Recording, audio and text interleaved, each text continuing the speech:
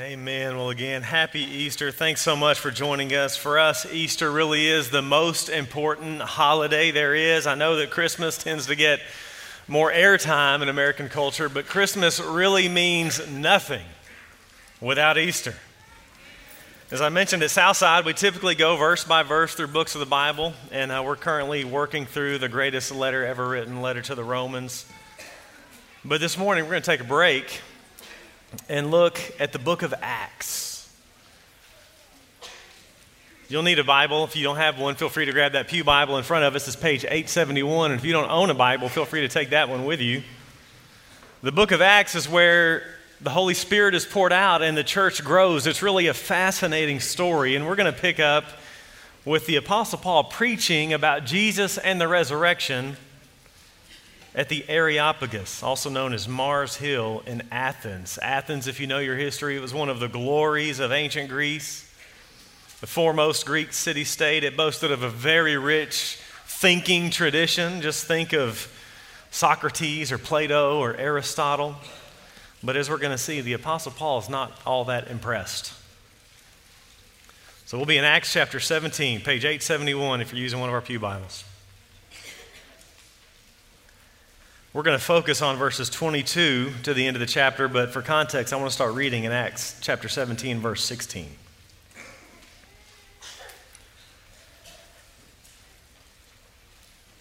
Acts 17:16. Now, while Paul was waiting for them at Athens, his spirit was provoked within him as he saw that the city was full of idols.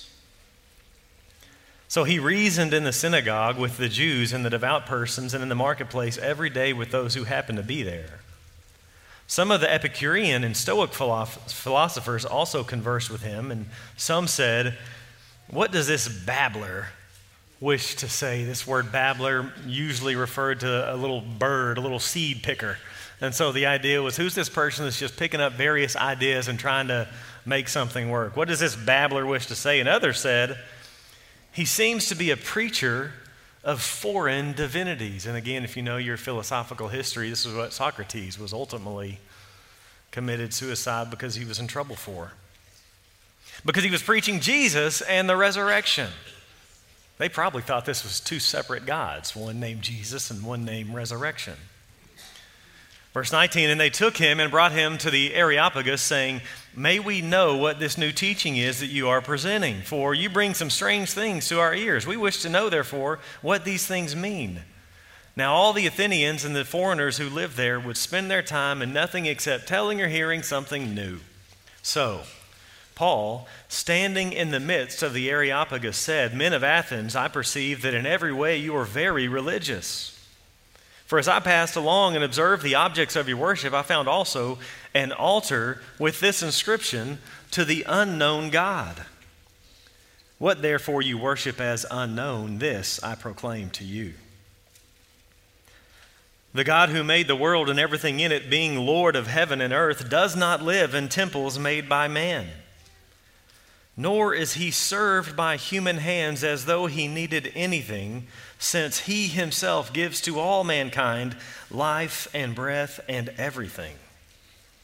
And he made from one man every nation of mankind to live on all the face of the earth, having determined allotted periods in the boundaries of their dwelling place, that they should seek God, and perhaps feel their way toward him and find him. Yet he's actually not far from each of us.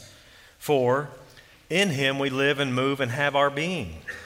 As even of some of your own poets have said, for we are indeed his offspring. Being then God's offspring, we ought not to think that the divine being is like gold or silver or stone, an image formed by the art and imagination of man. The times of ignorance God overlooked, but now he commands all people everywhere to repent, because he has fixed a day on which he will judge the world in righteousness by a man whom he has appointed. And of this he's given assurance to all by raising him from the dead. Now, when they heard of the resurrection of the dead, some mocked, but others said, "We will hear you again about this." So Paul went out from their midst But some men joined him and believed, among whom also were Dionysius the Areopagite and a woman named Damaris, and others with them. Let's pray together. Father, we come to you and we are here laid bare before you and before your word, and we're asking and we're eager, God, would you please do a work in our hearts?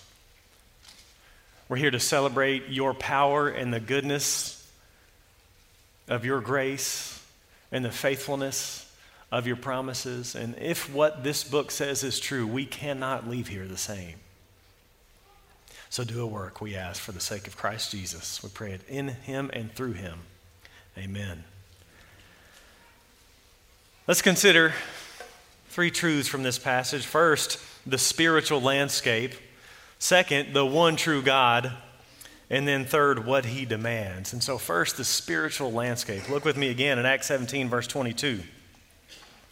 So Paul, standing in the midst of the Areopagus, said, "Men of Athens, I perceive that in every way you're very religious. For as I passed along and observed the objects of your worship, I found also an altar with this inscription, 'To the unknown God.'" So Athens was super spiritual, in every way religious, and the word he uses here actually could be translated superstitious.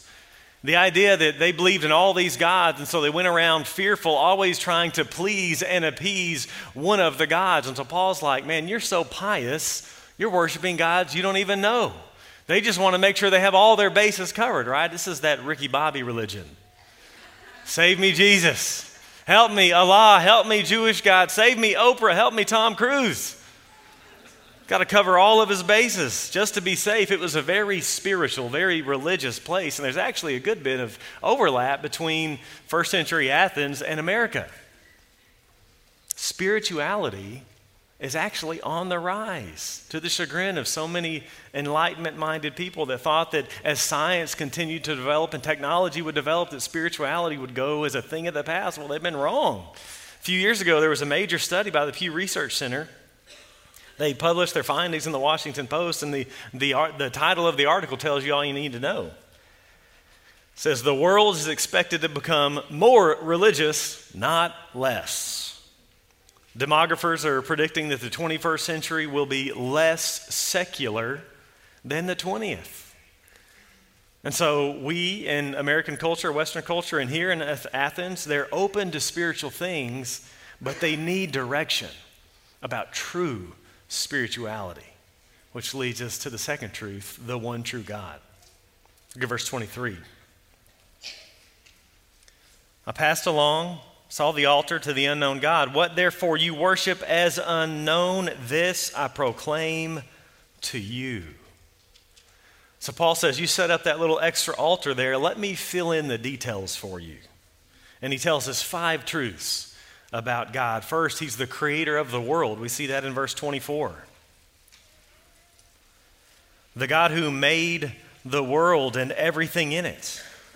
Being Lord of heaven and earth, he does not live in temples made by man. He's the creator. This would have been in direct contradiction with both the Stoics and the Epicureans. Those listening, the Stoics are basically pantheists. They believe that God was in everything. Epicureans were really what many in the West today are. They're evolutionists. They wouldn't call it that, but we would call it philosophical materialism. In other words, all there is matter. Matter is all there is. All this world is time plus matter plus chance. But nothing cannot produce something. Science itself knows of no chain of events without a beginning, and the beginning, we know from Scripture, is God, the Word of our Creator. If science is a big hang-up for you, we did a sermon last fall called "Is Christianity Anti-Science?" I would point you to, where we show that the view of the world that science gives us actually is bankrupt. It just won't work. No, the world is the result of the word of the Creator. And as the Creator, he has all authority. As our Creator, we are accountable to him. And as the Creator of the cosmos, he does not live in man-made temples, again, like all the false gods that would have been around. He cannot be contained. Flip over a few pages to Acts chapter 7.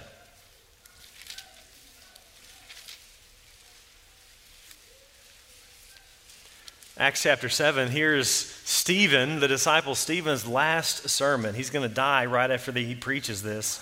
But one of his points there is in verse 48. He makes the same point. Yet the Most High, Acts 7:48, the Most High does not dwell in houses made by hands, as the prophet says. And he quotes the Old Testament, heaven is my throne, and the earth is my footstool. Just think of that imagery there. God is in the heavens, and this earth is where he rests his feet. What kind of house will you build for me, says the Lord, or what is the place of my rest? Did not my hand make all these things? He can't be contained, and you can just see the Apostle Paul as he's sharing, waving his hand behind him at the Parthenon, that great architectural feat that stood majestically in the backgrounds. God created it all. He's the creator, and so man-made structures cannot contain him, unlike your little gods, he says. So, number one, he's the creator. Number two, he's self-sufficient. Look at verse 25. Nor is he served by human hands as though he needed anything, since he himself gives to all mankind life and breath and everything. As though he needed anything. This God needs no thing.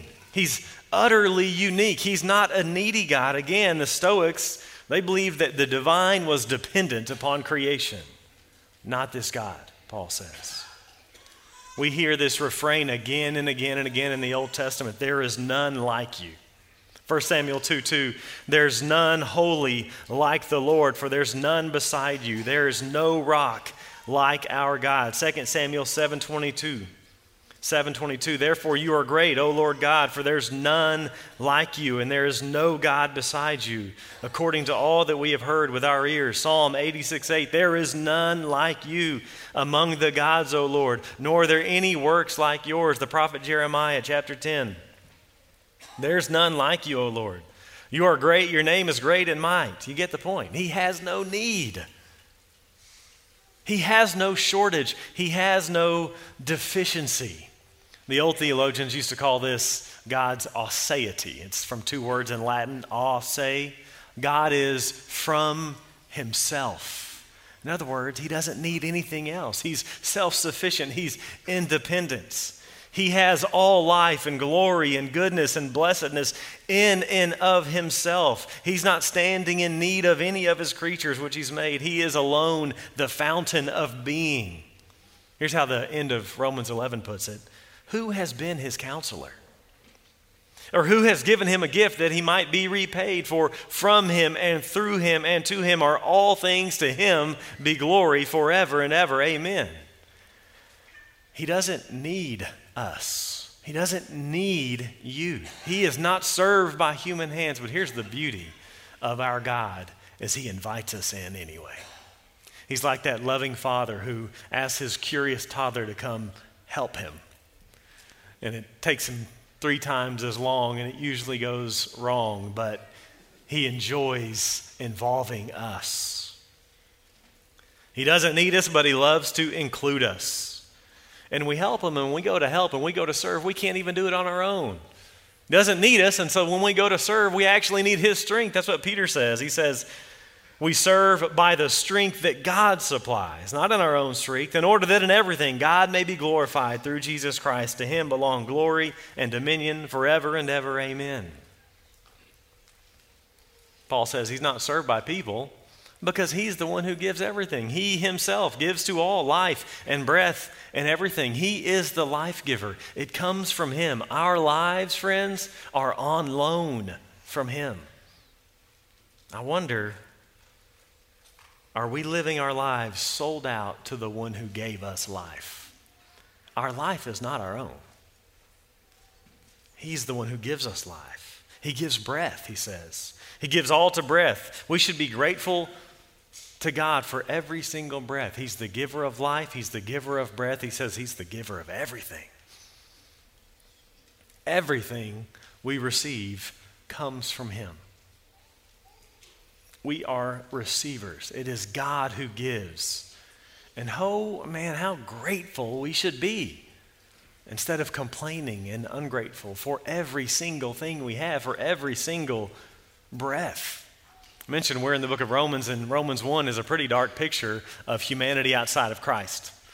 And there's this little phrase in there in Romans 1:21, and one of the problems, in fact, probably the fundamental problem of humanity, it says, is we did not honor God as God or give thanks to him. Isn't that fascinating?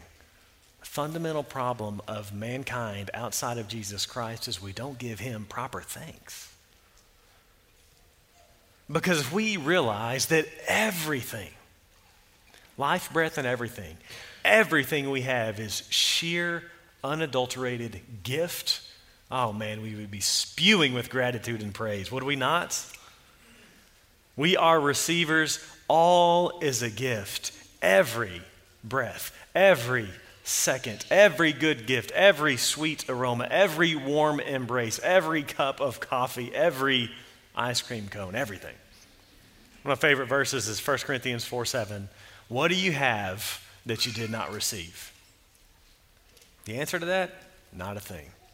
What do you have that you did not receive? Then he rebukes us. Then why do you act? Why do you boast, he says, as if you did not receive it?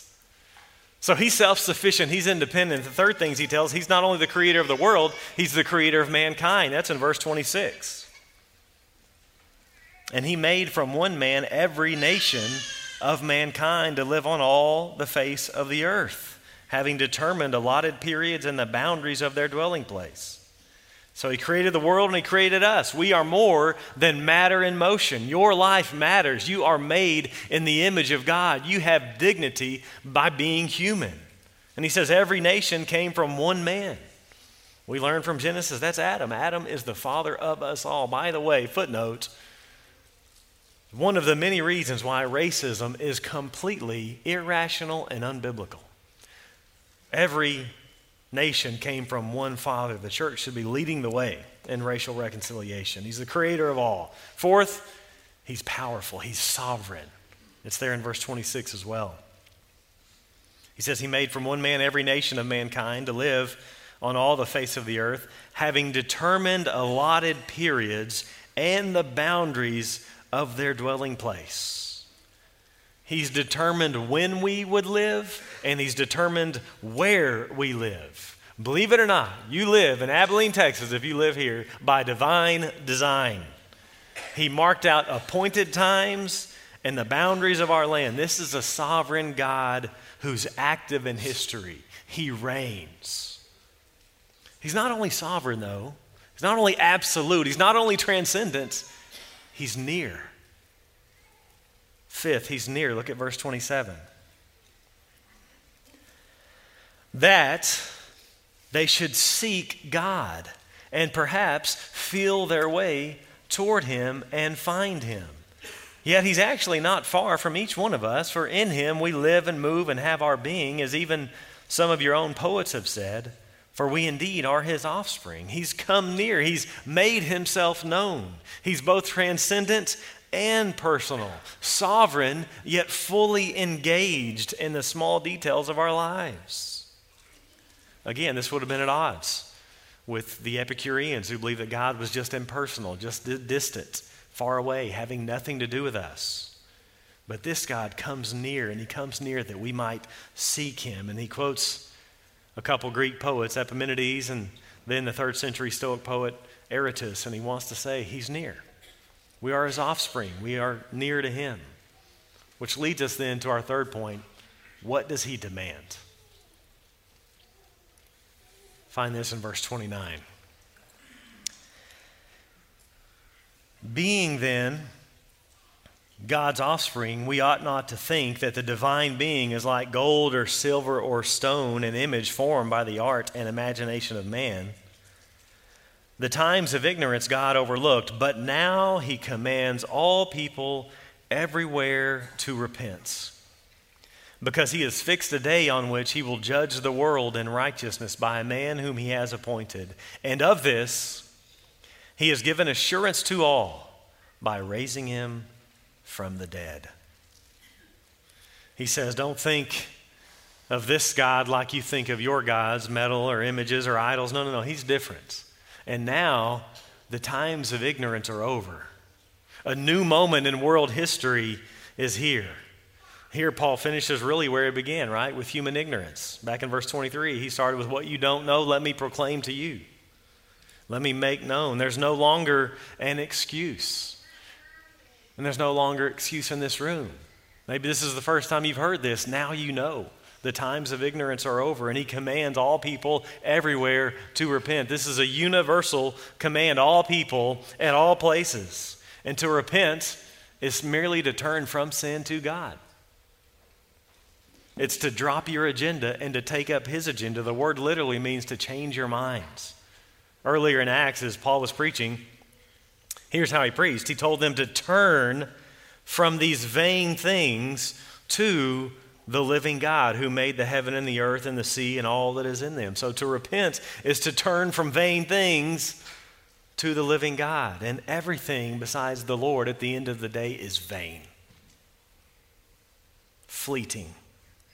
Here's how 1 Thessalonians 1:9 puts it. For they themselves report concerning us the kind of reception we had among you, and how you turned to God from idols to serve the living and true God. To turn from idols. This is still the call, actually. Our idols are different than theirs. Our idols are a little more sophisticated than their idols, so we think. But an idol is anything we look to which only God can give. It's that thing we live for besides Jesus. And it can be all kinds of things. It can be fame, reputation, wealth, pleasure, food, drugs, parents, kids, leisure, material things, stuff. What is it you're living for? If it's not the Lord, ultimately it's an idol. And so we repent. We turn from seeking life in those things that are ultimately vain. We turn from centering our identity upon anything besides the Lord Jesus Christ. That's what repentance is. It's really the other side of faith, right? Because in faith we turn from sin to the Lord. That's what repentance is. And maybe that's your call today. Maybe you're here and this command is for you for the first time to repent. To turn from whatever you're living for and to turn to the Lord Jesus Christ. You can do that right where you are. If you do that, we want to hear from you. The next step is to go public. I'm with the Lord, and you do that through believer's baptism. We would love to talk more with you. But here's the thing, repentance isn't just for your first step. Repentance is all of life. Repentance is not something we do just at the beginning of the Christian life. Repentance is the Christian life. We are constantly, as believers, turning from sin to the Lord. The difference between a Christian and a non-Christian is not the presence or absence of sin. Sin is the common denominator. The difference is Christians hate it and turn from it and go to war with it. It's not that we don't sin, it's that we're no longer okay with our sin. And then he gives us the reason.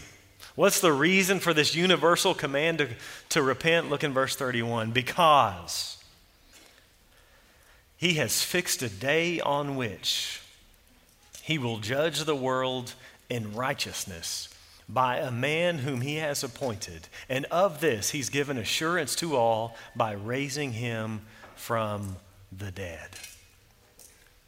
Just like he's fixed our time, he's fixed our boundaries, he's fixed a day on which he will judge.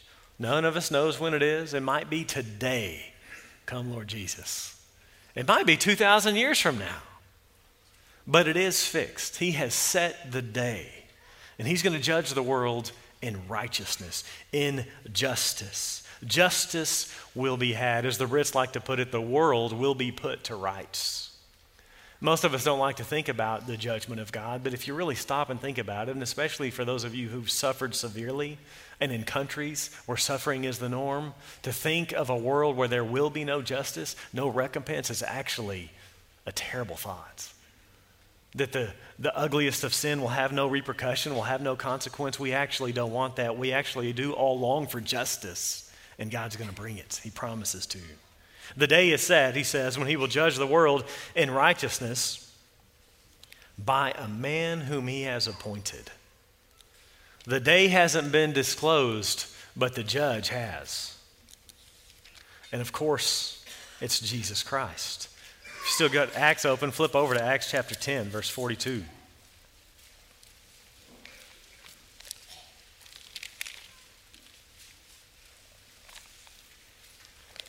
Acts 10:42. And he commanded us to preach to the people and to testify that he is the one, that is Jesus, appointed by God to be judge of the living and of the dead. God the Father has entrusted judgment to God the Son. Here's how Jesus himself puts it in the Gospel according to John, chapter 5, verse 26. He says, "For as the Father has life in himself," that's that self-sufficiency, "so he's granted the Son also to have life in himself, and he's given him, the Son, authority to execute judgments, because he is the Son of Man. Do not marvel at this, for an hour is coming when all who are in the tombs will hear his voice and come out, those who've done good to the resurrection of life, and those who've done evil to the resurrection of judgments." This Son will be the judge. And Easter ensures that.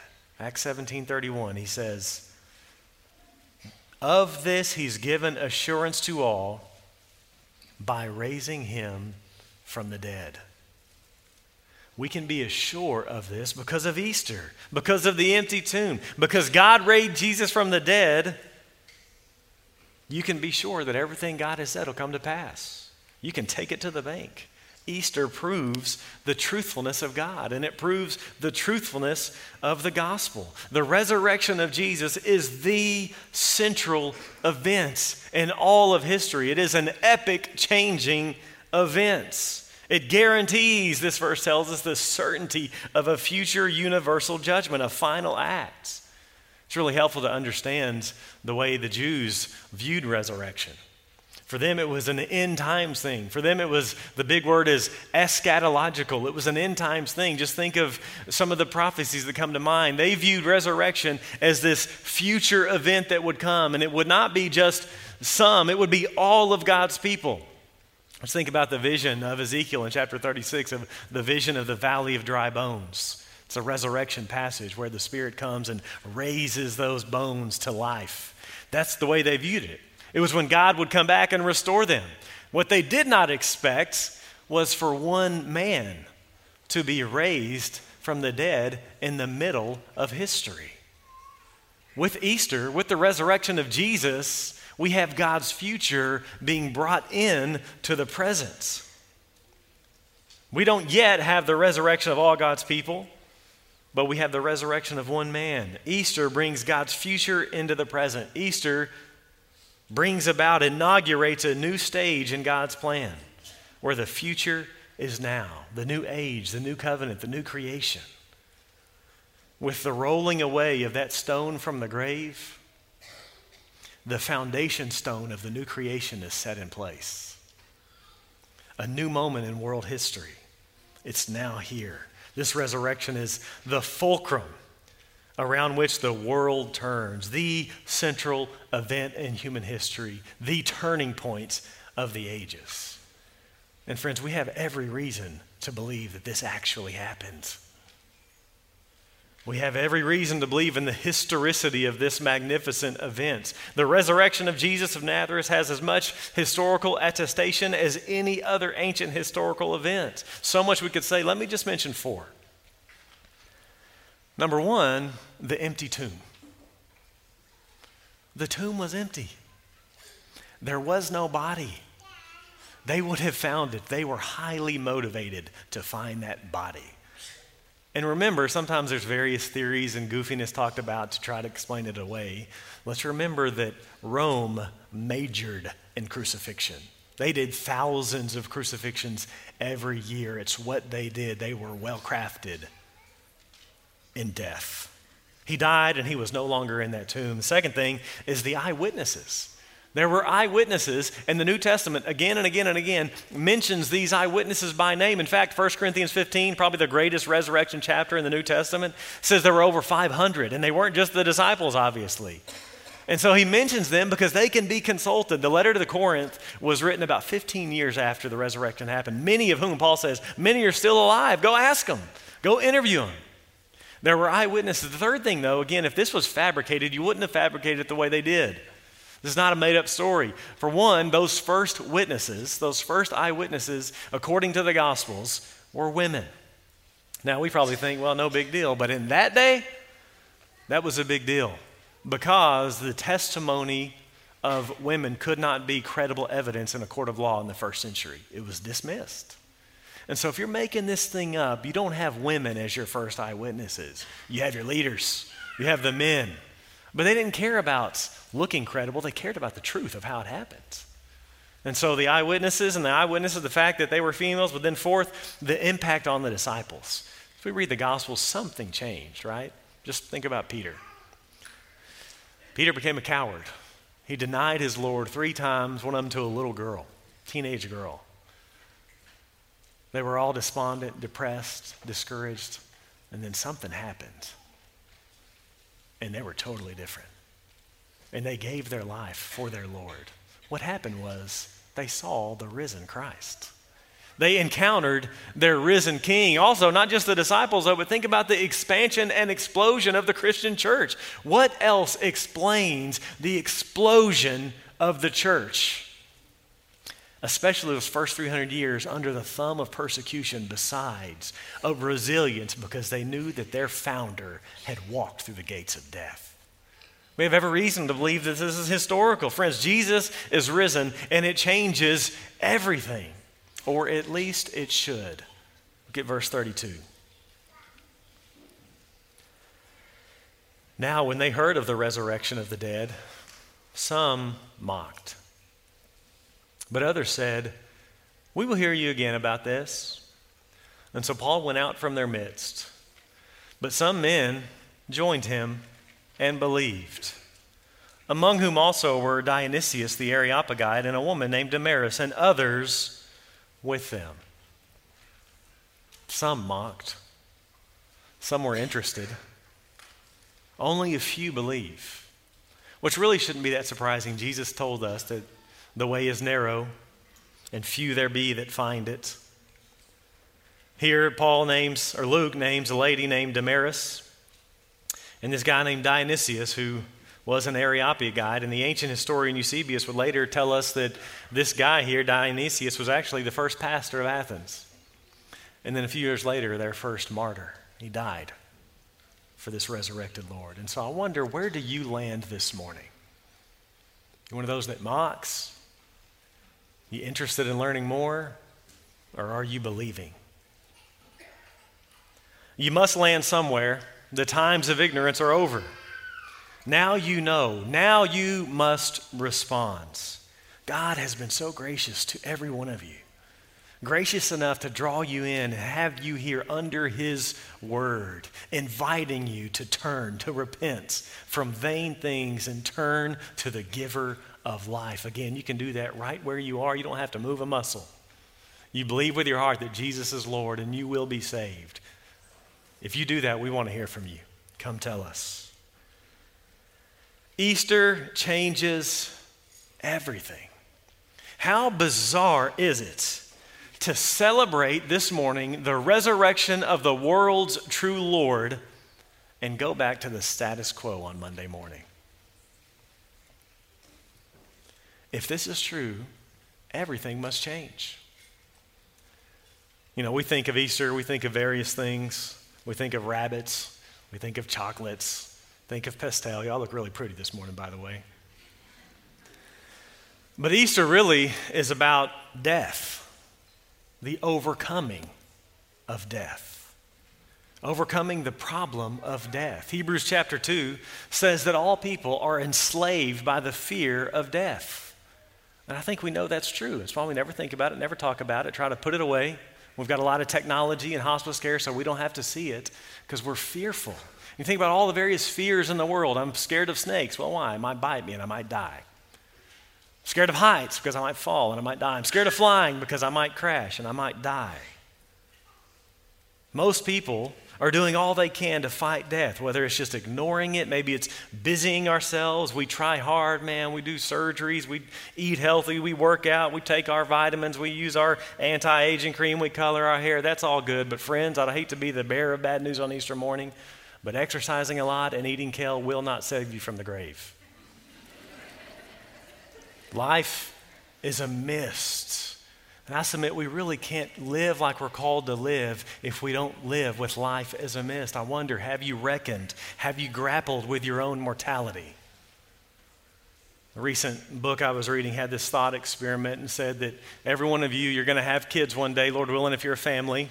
And Lord willing, those kids will have kids. And Lord willing, those kids will have kids. And so one day, your kids will have grandkids, Lord willing. Your kids will have grandkids, and I bet that your child, their grandparents, will be really influential in their life, as most grandparents are. They're going to love your child, their grandma or grandpa, but you know what? They're not going to know you at all. Maybe they'll know a shell of you, but they won't know your interests. They won't know your personality. They won't know your legacy. They won't know your accomplishments. Most of your children's grandchildren won't even know your name. Forgotten in less than 100 years. Happy Easter. But this, friends, is what Easter is about. This is what Christianity is all about. I love how the sociologist Peter Berger says. He says this about the purpose of religion. He says, the power of religion depends in the last resort upon the credibility of the banners it puts in the hands of men as they stand before death, or more accurately, as they walk inevitably toward it. Let me say that again. The power of religion depends in the last resort upon the credibility of the banners it puts in the hands of men as they stand before death, or more accurately, as they walk inevitably toward it. Brothers and sisters in Christ, guests, Christianity has powerful banners to put in your hands that are as credible as the tomb is empty. Easter is about resurrection. Easter is about the end of death. Easter is about the gift of eternal life. God raised his Son from the grave, and he will do the same for every one of his followers. That's why the Bible calls Jesus the firstborn from the dead. There will be a secondborn and a thirdborn and a fourthborn and a fifthborn into the millions. That's why he's called the first fruits of the resurrection. You farmers know those first fruits that come from the harvest tell you there's more coming. Jesus is the firstborn from the dead. He is the first fruits of the resurrection. This is why this is so important. This is why the historicity of the physical resurrection of Jesus Christ is so important. It is our main thing. This is what makes us unique. It's what makes Jesus unique.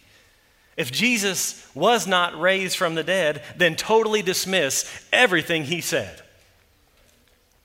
But if he was raised from the dead, then we must accept and submit to everything he said. 1 Corinthians 15, Paul says much the same in verse 14. He says, if Christ has not been raised, then our preaching is in vain and your faith is in vain. If there's no Easter, there's no point in any of it. Verse 15, we are even found to be misrepresenting God because we testified about God that he raised Christ whom he did not raise, if it is true that the dead are not raised. For if the dead are not raised, not even Christ has been raised. And if Christ has not been raised, your faith is futile and you are still in your sins. Then those who also have fallen asleep in Christ have perished. If in Christ we have hope in this life only, we are of all people most to be pitied. If we're only got this life, we're idiots. We're of all people most to be pitied if this is not true. The historian Jaroslav Pelagon said, if Christ is risen, nothing else matters. If Christ is not risen, nothing else matters. But I stopped reading too short. 1 Corinthians 15:20 says, but in fact, Christ has been raised from the dead. The first fruits. Everything must change. All people everywhere must repent, must drop their own agenda and orient their lives around his. C.S. Lewis has famously called us to reckon with this Christ in one of three ways. Either he's a liar, or he's a lunatic, or he is the Lord.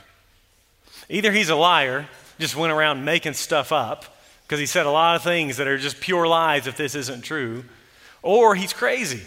He's a lunatic. Like, listen to what he says. Here's what Jesus says. He tells people, "Fear not, I am the first and the last and the living one. I died, and behold, I am alive forevermore. I have the keys of death and Hades." Mere teachers, they don't teach that sort of stuff. That sort of stuff's not wise teaching. That's lunacy if it's not true. So is he a liar? Is he a lunatic? Or on that third day, those stiff muscles begin to twitch. That heart began to beat. His buried body began to breathe. The blood began to flow, and blood-crusted eyelids are opened, and that man really did sit up, stand up, and walk out that tomb. Out of the silence, the king declares, "The grave has no claim on me." He's not just another religious leader. This makes him utterly unique. This king must be reckoned with. Buddha, dead. Confucius, dead. Lao Tzu, dead. Muhammad, dead. Joseph Smith, dead. Jesus Christ, risen from the grave.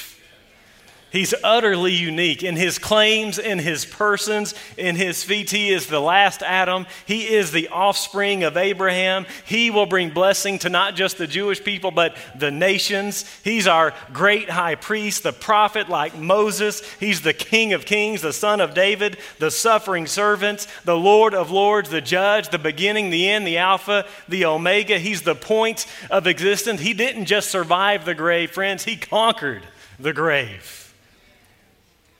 Low in the grave he lay, up from the grave he arose. He holds now the keys of death and hell, and he shares them with all of those who follow him. The good news of Easter is that death couldn't hold him. You can't keep a God-man down. And the good news for us is that death won't hold us. If we trust in Christ, death is not a period. Death is a comma. Your greatest enemy is death. And if you trust in Christ, your greatest enemy has been defeated by the death and resurrection of Jesus Christ. Death has been arrested because of the victory of Jesus. He said, "I am the resurrection and the life. Whoever believes in me, though he die, yet shall he live. And everyone who lives and believes in me shall never die." And then he says, do you believe that promise? That's why for believers in Jesus Christ, the New Testament doesn't even call it death for us. It calls us sleep. For those in Christ, we don't die, we just take a nap. It's assuming there's a rising and awakening on the other side. Because the tomb is empty now, we can even mock death. That which everything else and everyone else fears, we can say, "Oh, death, you're swallowed up in victory. Oh, death, where is your victory? Oh, death, where is your sting?" Thanks be to God who gives us the victory through our Lord Jesus Christ.